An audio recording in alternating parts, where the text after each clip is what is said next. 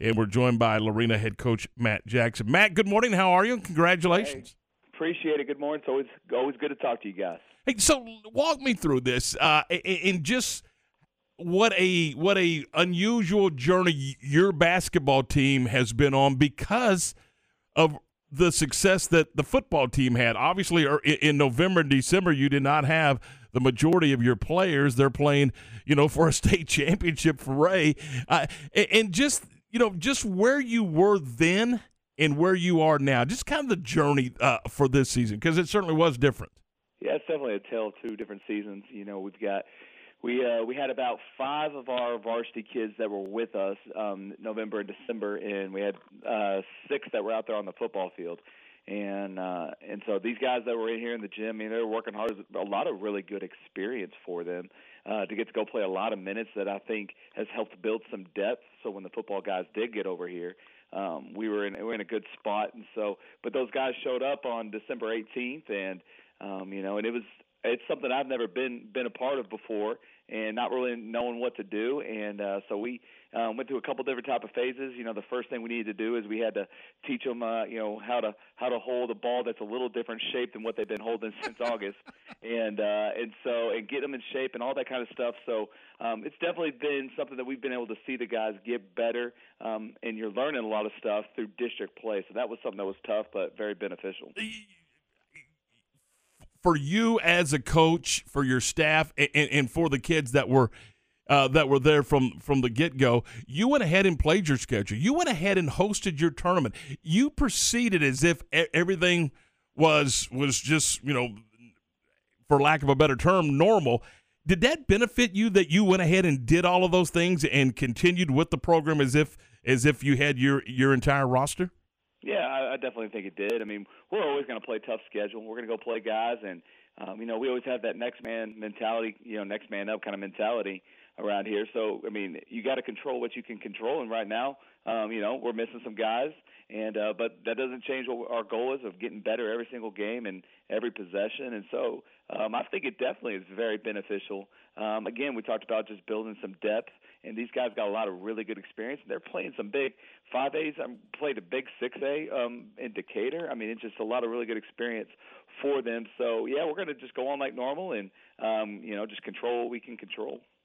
Coach, do you think it may have been a benefit also for your team right now, instead of maybe peaking at the wrong time, that maybe you're peaking at the right time because of everything you went through, and now that you're in the playoffs, you have an opportunity to really start making a surge now? That's a really good point. I called Tyler Helm. He's a coach up in Idalou, and Idalou's known for having some football championships around him. And so I called and asked him how he handled that situation. And he told me that exact scenario one year. His basketball team, they won a state championship, and he thought that they peaked right at the right time. So I walked off the floor this past week on Thursday, and I was like, I think we are finally hitting our stride. You're starting to see everything kind of go smooth. And normally you get a lot of learning and things in December that we were experiencing in January. And so we walked off the floor in February and okay, I think we're ready to go and we're hitting our stride. Coach, in the playoffs, you're going to face teams that come at you strong throughout the game, and they're going to go on runs. And last night, Mildred attempted to come back against y'all, and they closed the gap a little bit. How impressive was it for you to see your defense step up and just cut them off right there in the fourth quarter?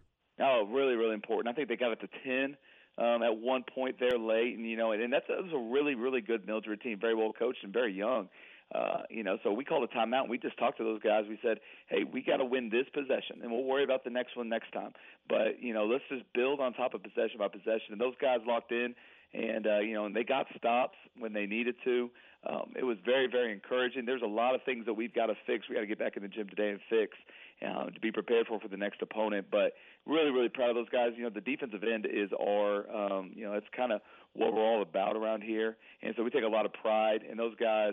They did that last night. Do you scout tonight the Crockett-Rogers game, or are you familiar with Rogers a little bit? Oh, yeah, we're going to be there and watching that game in Bryan and seeing, who we got. and it's going to be a tough matchup. I think it's it's really good. I think Rogers is very similar to us, and just kind of seeing what their game plan is going to be. And I don't know who's going to win that ball game. It's two really, really good teams in two good districts, and so we'll be there though watching. All right, Coach. Go ahead, Ward. Coach, even feel like you're surging right now and playing maybe the best basketball of the season at this point in time, which is what you want to do. How important is it for your team not to get ahead of its skis? Take it one quarter at a time, one possession at a time. It's huge. I mean, that's what we preach. It's written on our board right now in the locker room.